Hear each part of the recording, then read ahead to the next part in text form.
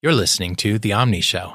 Get to know the people and stories behind the Omni Group's award-winning productivity apps for Mac and iOS. Music.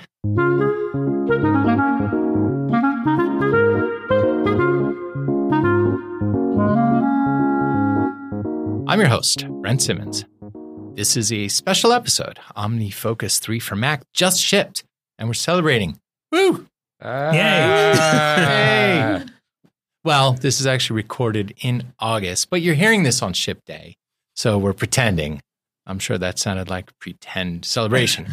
Anyway, we're also going to be talking about the updated but still familiar design in the Mac app. In this studio with me today is Ken Case, CEO of the Omni Group, Dave Messent, OmniFocus Prime Minister, and Joel Page, User Experience Designer. Say hello, Ken. Hello, Ken. Say hello, Dave. Hello, Dave. Say hello, Joel. Hi. You can't break my streak, man. You have to say hello, Joel. Hello, Joel. Thank you. So we're shipping. Woo! Yay! I'm just so... Yes. Now we're shipping. Press the buttons. So it's actually pretty exciting. When you're actually hearing this, we are very excited and, of course, nervous in the office because ship days are always nervous-making days too, but very exciting and fun days. And, of course, we're all looking forward to a surprise game day at some point in the future. Or game half day, or however that works. Right now, the actual ship day itself is going to be a surprise. Yeah. We know that it's going to be in September. We know that it will be when Mojave launches, but we, of course, don't know when that will be. So I guess people hearing this, when they hear this podcast, they'll know when it is. Oh, that's true. And we'll know in advance. We just don't know right. Right, yeah. We assume that Apple's going to tell us at least a few weeks in advance like they have every other year. Boy, I sure hope they do. I don't know if we'll ship the exact same day as Mojave, but we are trying to time it pretty closely. Yeah, okay. Doesn't Apple usually tell us like a day or two, better submit your apps, like that? Yeah, they usually give us a week's notice for iOS and a little more than that, maybe 2 weeks for Mac, sometimes a week and a half, and it varies. Usually lately it's been a week and a half, so that's what we're guessing. But a false sense of security could be a killer. Yeah, so we need to be ready to ship sort of any time in the month, and that's where we are. And if you're listening, you know all the answers to the questions that we actually have at the moment. Lucky you. So we did a new design. How did this happen? What was the impetus? I mean, OmniFocus 2, I thought it was a pretty nice looking app. But we've gone and all made it look different and everything. What happened, Ken? Well, I talked actually about this a little bit in the roadmap at the beginning of the year, that when we designed OmniFocus 2, we were designing that echoing the design changes that Apple was making in iOS 7. So they were going for very thin text, much more Spartan UI in general. They were moving, it was sort of a reaction to the skeuomorphic designs of iOS 6 and earlier. And they were looking for something that was much more clean and that would emphasize the user's content. But along the way, we lost some of the affordances that you get around seeing the differences between icons, around the readability of text when it gets too thin for some people. That just made it hard for them to see. And Apple has backed away from that in the years since then. And this is our chance, I guess, to sort of follow suit. That's right. And we did follow suit earlier in the year in OmniFocus 3 for iOS. Mm-hmm. So we kind of beefed up the icons a little bit and focused a little bit more on heavier text and a little bit bolder design, heavier design. And we're now bringing that across on the Mac, where we previously had an app that was a lot of different shades of gray and many of them very nice. Yeah, very nice shades of gray. But we're definitely going a little bolder in OmniFocus 3 for Mac. I heard the word blobular used. Was that you, Joel? Yeah, that's my pet description for the treatment of the icons and the iconography in both the iOS and the macOS app now. Solid instead of line art, and the elimination of sharp corners wherever possible. So what used to be a rectangle is now a round rect, that sort of thing. I find that these rounder shapes are more friendly, less intimidating, which I think is important for some of our user base for sure. And I was just trying to think of a good way to describe it, and globular and blobby and blobular. Yeah, all right, yeah. So let's just go through different sections of the app and talk about the thinking. Maybe back up one step before that. Before you really started designing the individual sections. Did you kind of start over from scratch or? Yes, that was not a mandate, but it was, why don't you start over from scratch? So my initial designs months and months ago were really quite a long ways away from OmniFocus 2. I wanted to distance the new look as much as possible. And then over time, we wound up walking back certain elements, certain portions to be more Mac-like, more OmniFocus-like. And I hate to use the word compromise, but there's an in-between. Mm-hmm. And I'm not going to use the coasters this time for that one. Dave, you had used the metaphor in our pre-interview that it was kind of like we had a concept car, and then there's the car you actually drive. Yeah, I don't know if any other listeners are fans of concept cars, but that's certainly something that I was really into as a kid, reading the Boys Life magazine with the cool concept cars and that sort of things. But you see these concept cars get trotted out in magazines and at car shows, and they look like the car of the future, and they don't have steering wheels, or they don't have... They look different from the cars you see on the road in almost every way. But there are certain things about a car that just have to be there. And so when these concept cars actually make it into production, you find that they're a little less radical than they looked on stage. Sure.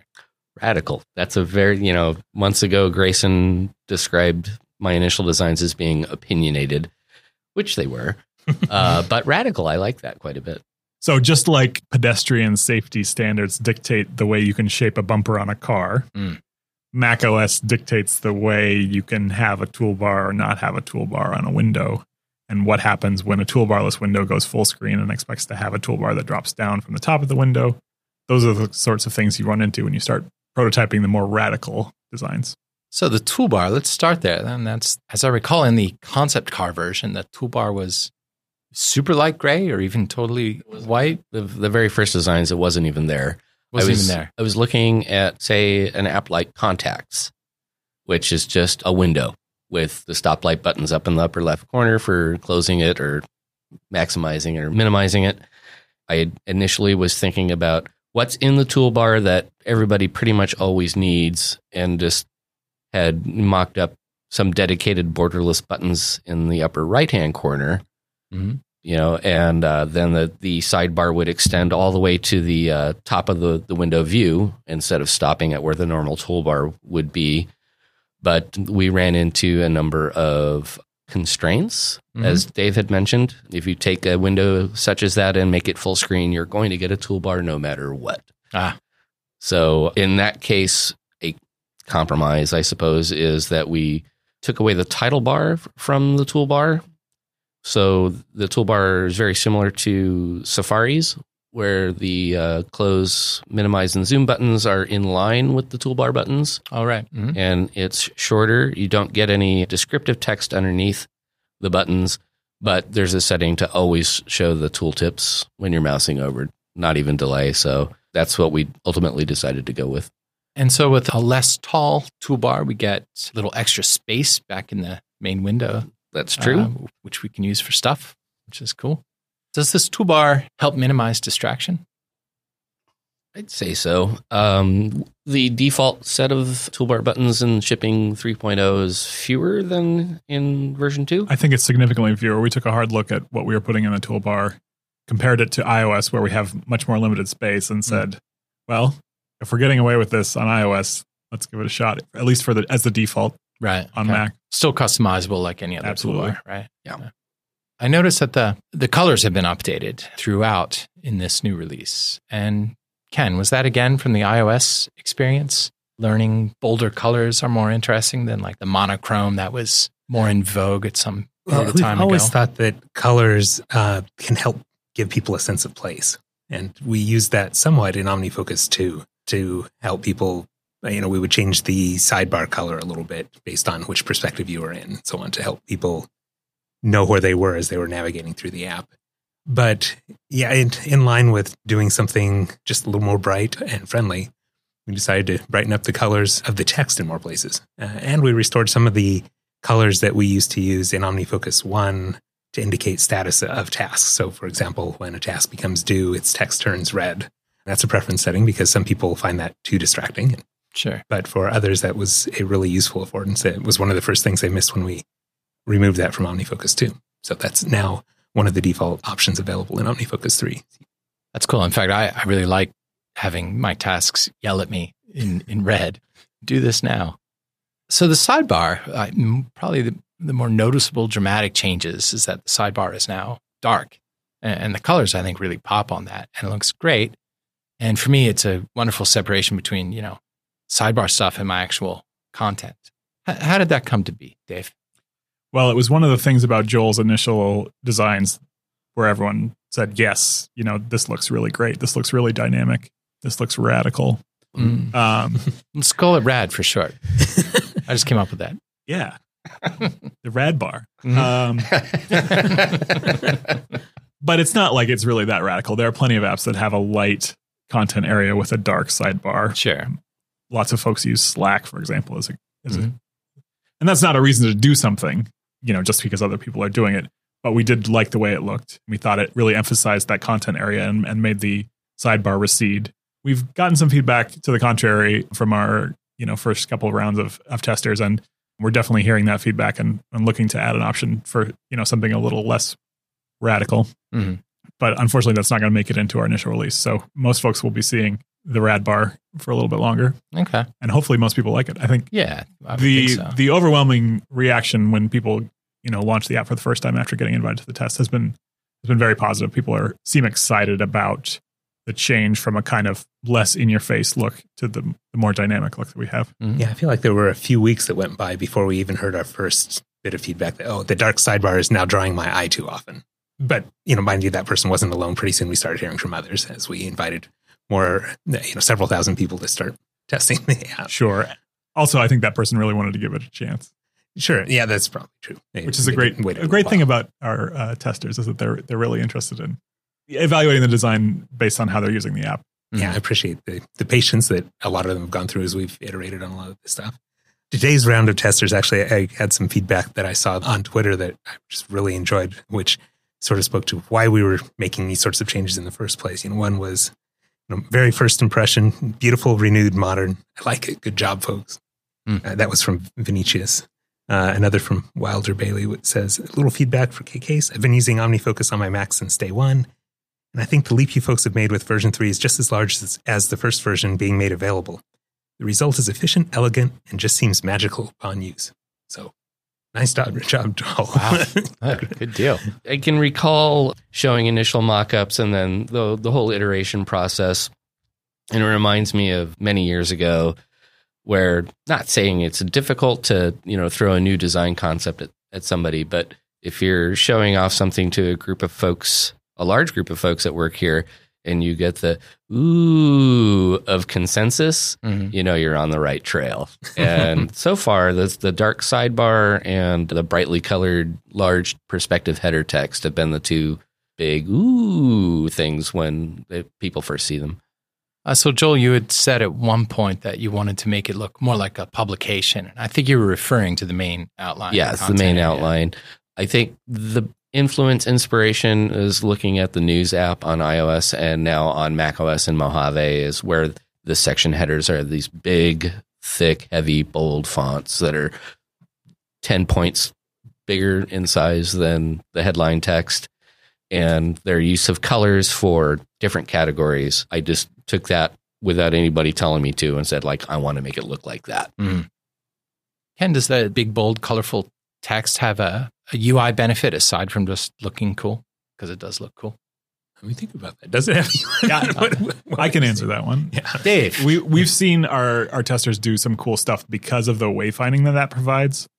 Previously in OmniFocus 2 for Mac, you were looking at your tab bar and your window title to see what you might be looking at, which are, smaller elements that don't not as scannable. Like yeah. Right. So now we have a nice large title, which is also showing some summary information under it. So it's not just it's only decoration. But the expectations bar that was at the bottom of the outline view that told you how many projects and how many actions and that sort of stuff, that is gone now, and that information is now tucked neatly underneath. I like that perspective title. It almost looks like a little byline or something. Yeah, like a publication. Wow. So the nice thing about having those big titles is that you can have cool windows that don't have a sidebar or a inspector showing. that are still completely usable and navigable. And you can maybe put, 4 up on one workspace and see. Oh, yeah, sure. And easily be able to track those different panes. Mm-hmm. So I noticed the outline itself just looks somehow magically better. Joel, how'd you do that? Mostly through using typography, font size, and weight. Whatever a parent or a super parent row is, whether it be a folder or a tag that has tasks, projects, and action groups, that sort of thing, and indentation, where tasks are indented from their parents. Okay. In version 2, to try to save horizontal space, things were pretty flush left and using different visual cues to let you know that you're looking at a project versus an action or versus a folder, that sort of thing. So making use of that indentation level gets it more back into that hierarchical list idea. Mm-hmm. And one of the things that I've found in working on some of the other applications here is that negative space can really be your friend. It breaks up visual monotony and can provide a pretty good divider without the divider actually being there. That said, we have kept the horizontal rules between tasks and projects and folders, whereas we don't on iOS. And the reason we're keeping them on the Mac is it's certainly possible to have a very wide window, and I'm gesticulating wildly with my hands right now, although you can't see it. And so being able to scan one row across such a great distance, those horizontal lines in between actions and projects really, really helps. One other thing, I agree that the negative space helps. The blobular aspect has gotten in there also. The change to some of the glyphs that we use in the header rows just makes them stand out just a little bit more. The big header row, and we've thrown the same icons that live over in the rad bar way over to the right-hand side of the view, more or less in line with status circles if you're looking at your stuff in fluid mode or, just at a nice margin otherwise. That's another kind of a visual dynamic, breaking up the same thing over and over and over and over again. The disclosure triangles in version 2 were line art meant to be typographical to fit in well with the text that's right next to them. Now they are filled in and solid and flat. And that also provides a good bit of dynamic for being able to scan one side of the view versus the other and figure out what you're looking at. The whole app, I think, does a better job now in version 3 of passing what some of our testers have referred to as the squint test, where you can just squint at it and make sense of sort of what things refer to what, just by what you're able to see through reduced vision. And so obviously that means it's just that much easier for anybody to see what's going on, and particularly anybody with visual impairments or that are trying to deal with that and looking at the screen. Or even if you're doing the what is that thing where all your windows get small and tile around? So it's still expose? It used to be called expose, but I don't think now it's called bonjour. No. Yeah, like in the expose thing. So you have this big window, and now it's like 1/5 the size or 1/6 the size as it used to be, and you can easily look at OmniFocus 3 in that mode and tell, oh, that's OmniFocus 3. That's not male. That's not, Yeah, right. Yeah, very true. So an example of redesign that I really like, because it's fairly subtle and not glamorous, and it's just like the work you have to do, is in the inspectors. A lot of our users may not even notice that the inspectors are any different. But I'm weirdly a big fan of that because it's just kind of a boring change, but it's the right change. It's interesting that you're weirdly a big fan, because I remember you being an advocate for these changes. Doesn't seem weird at all. I was weirdly a big fan beforehand. That's why I was an advocate, And now to see it done, I'm like, yeah, this is cool. Yeah. So what happened with the inspectors, Dave? Well, we're using a larger control size, which I think has the biggest impact. We're using the same control size that you would see in the iWork apps, for example. Whereas before we were using the smaller control size, which let us get a lot more in. But I think the larger controls look friendlier. Yeah. And you don't see those small controls in very many apps anymore, I think. Right. As pixels have shrunk, those controls get smaller. Have they shrunk? Yeah, well, for sure they have. Okay. Yeah. At least I think that's what's happening. I don't know. Or our eyes have gotten older or something. I refuse to believe that. And then the other changes that we had a very strong central alignment of those inspector panes previously. We had a really strong center line where our labels were coming off to the left and our controls were coming off to the right. And that was a super nice arrangement and took a lot of doing. Yeah. But now we have, it's not really fully justified, but we have a strong left edge and a strong right edge with controls and labels. And sometimes we're splitting rows where we didn't used to allow just a little bit more space, or a control that's a little bit easier to interact with without multiple clicks, that sort of thing. Yeah, the move from menus to segmented controls, I think for a novice user, they can see all of the options that apply to the selection. A lot more discoverable that way. And it's fewer clicks. Well, fewer clicks. Sure. Just click straight on that new option.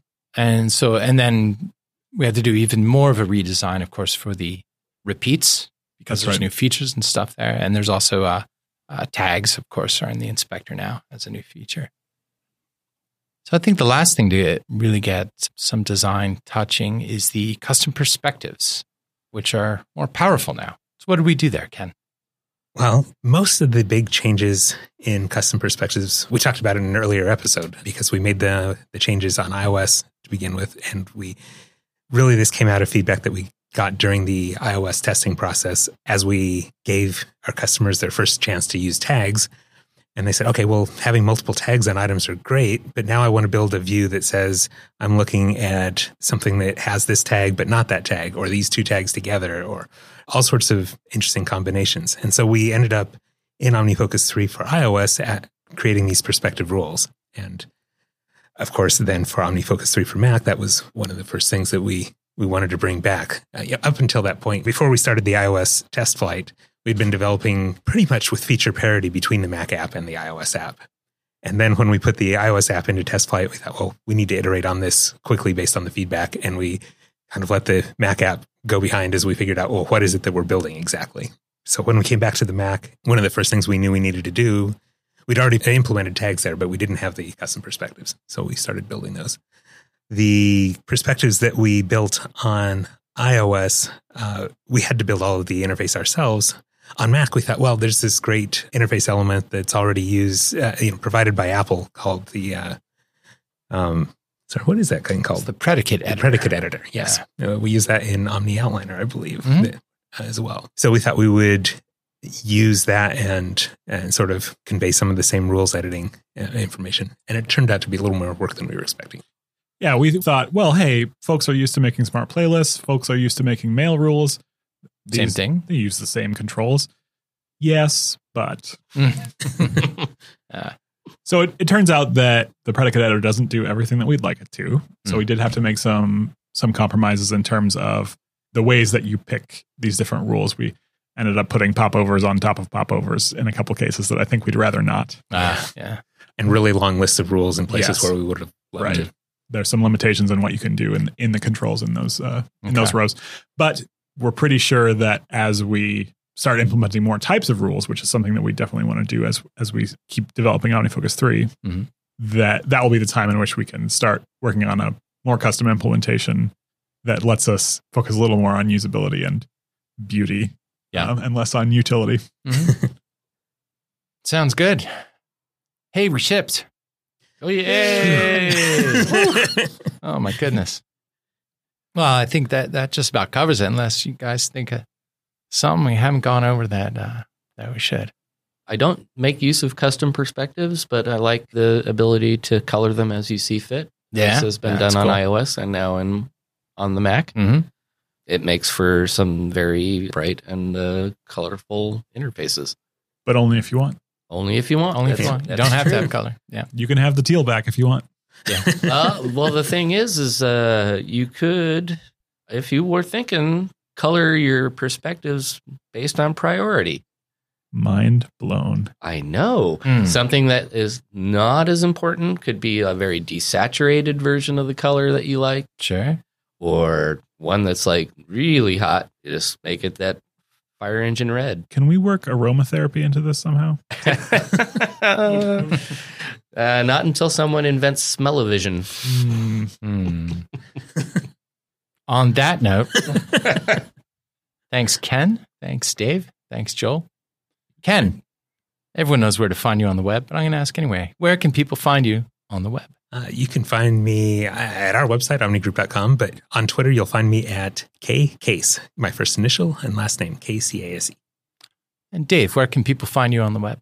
Well, Brent, I'm still on Twitter. You're still on Twitter. At least as we're taping this, as I like to say. But my Twitter account is DMESSENT. Remarkably similar to your name. Yes.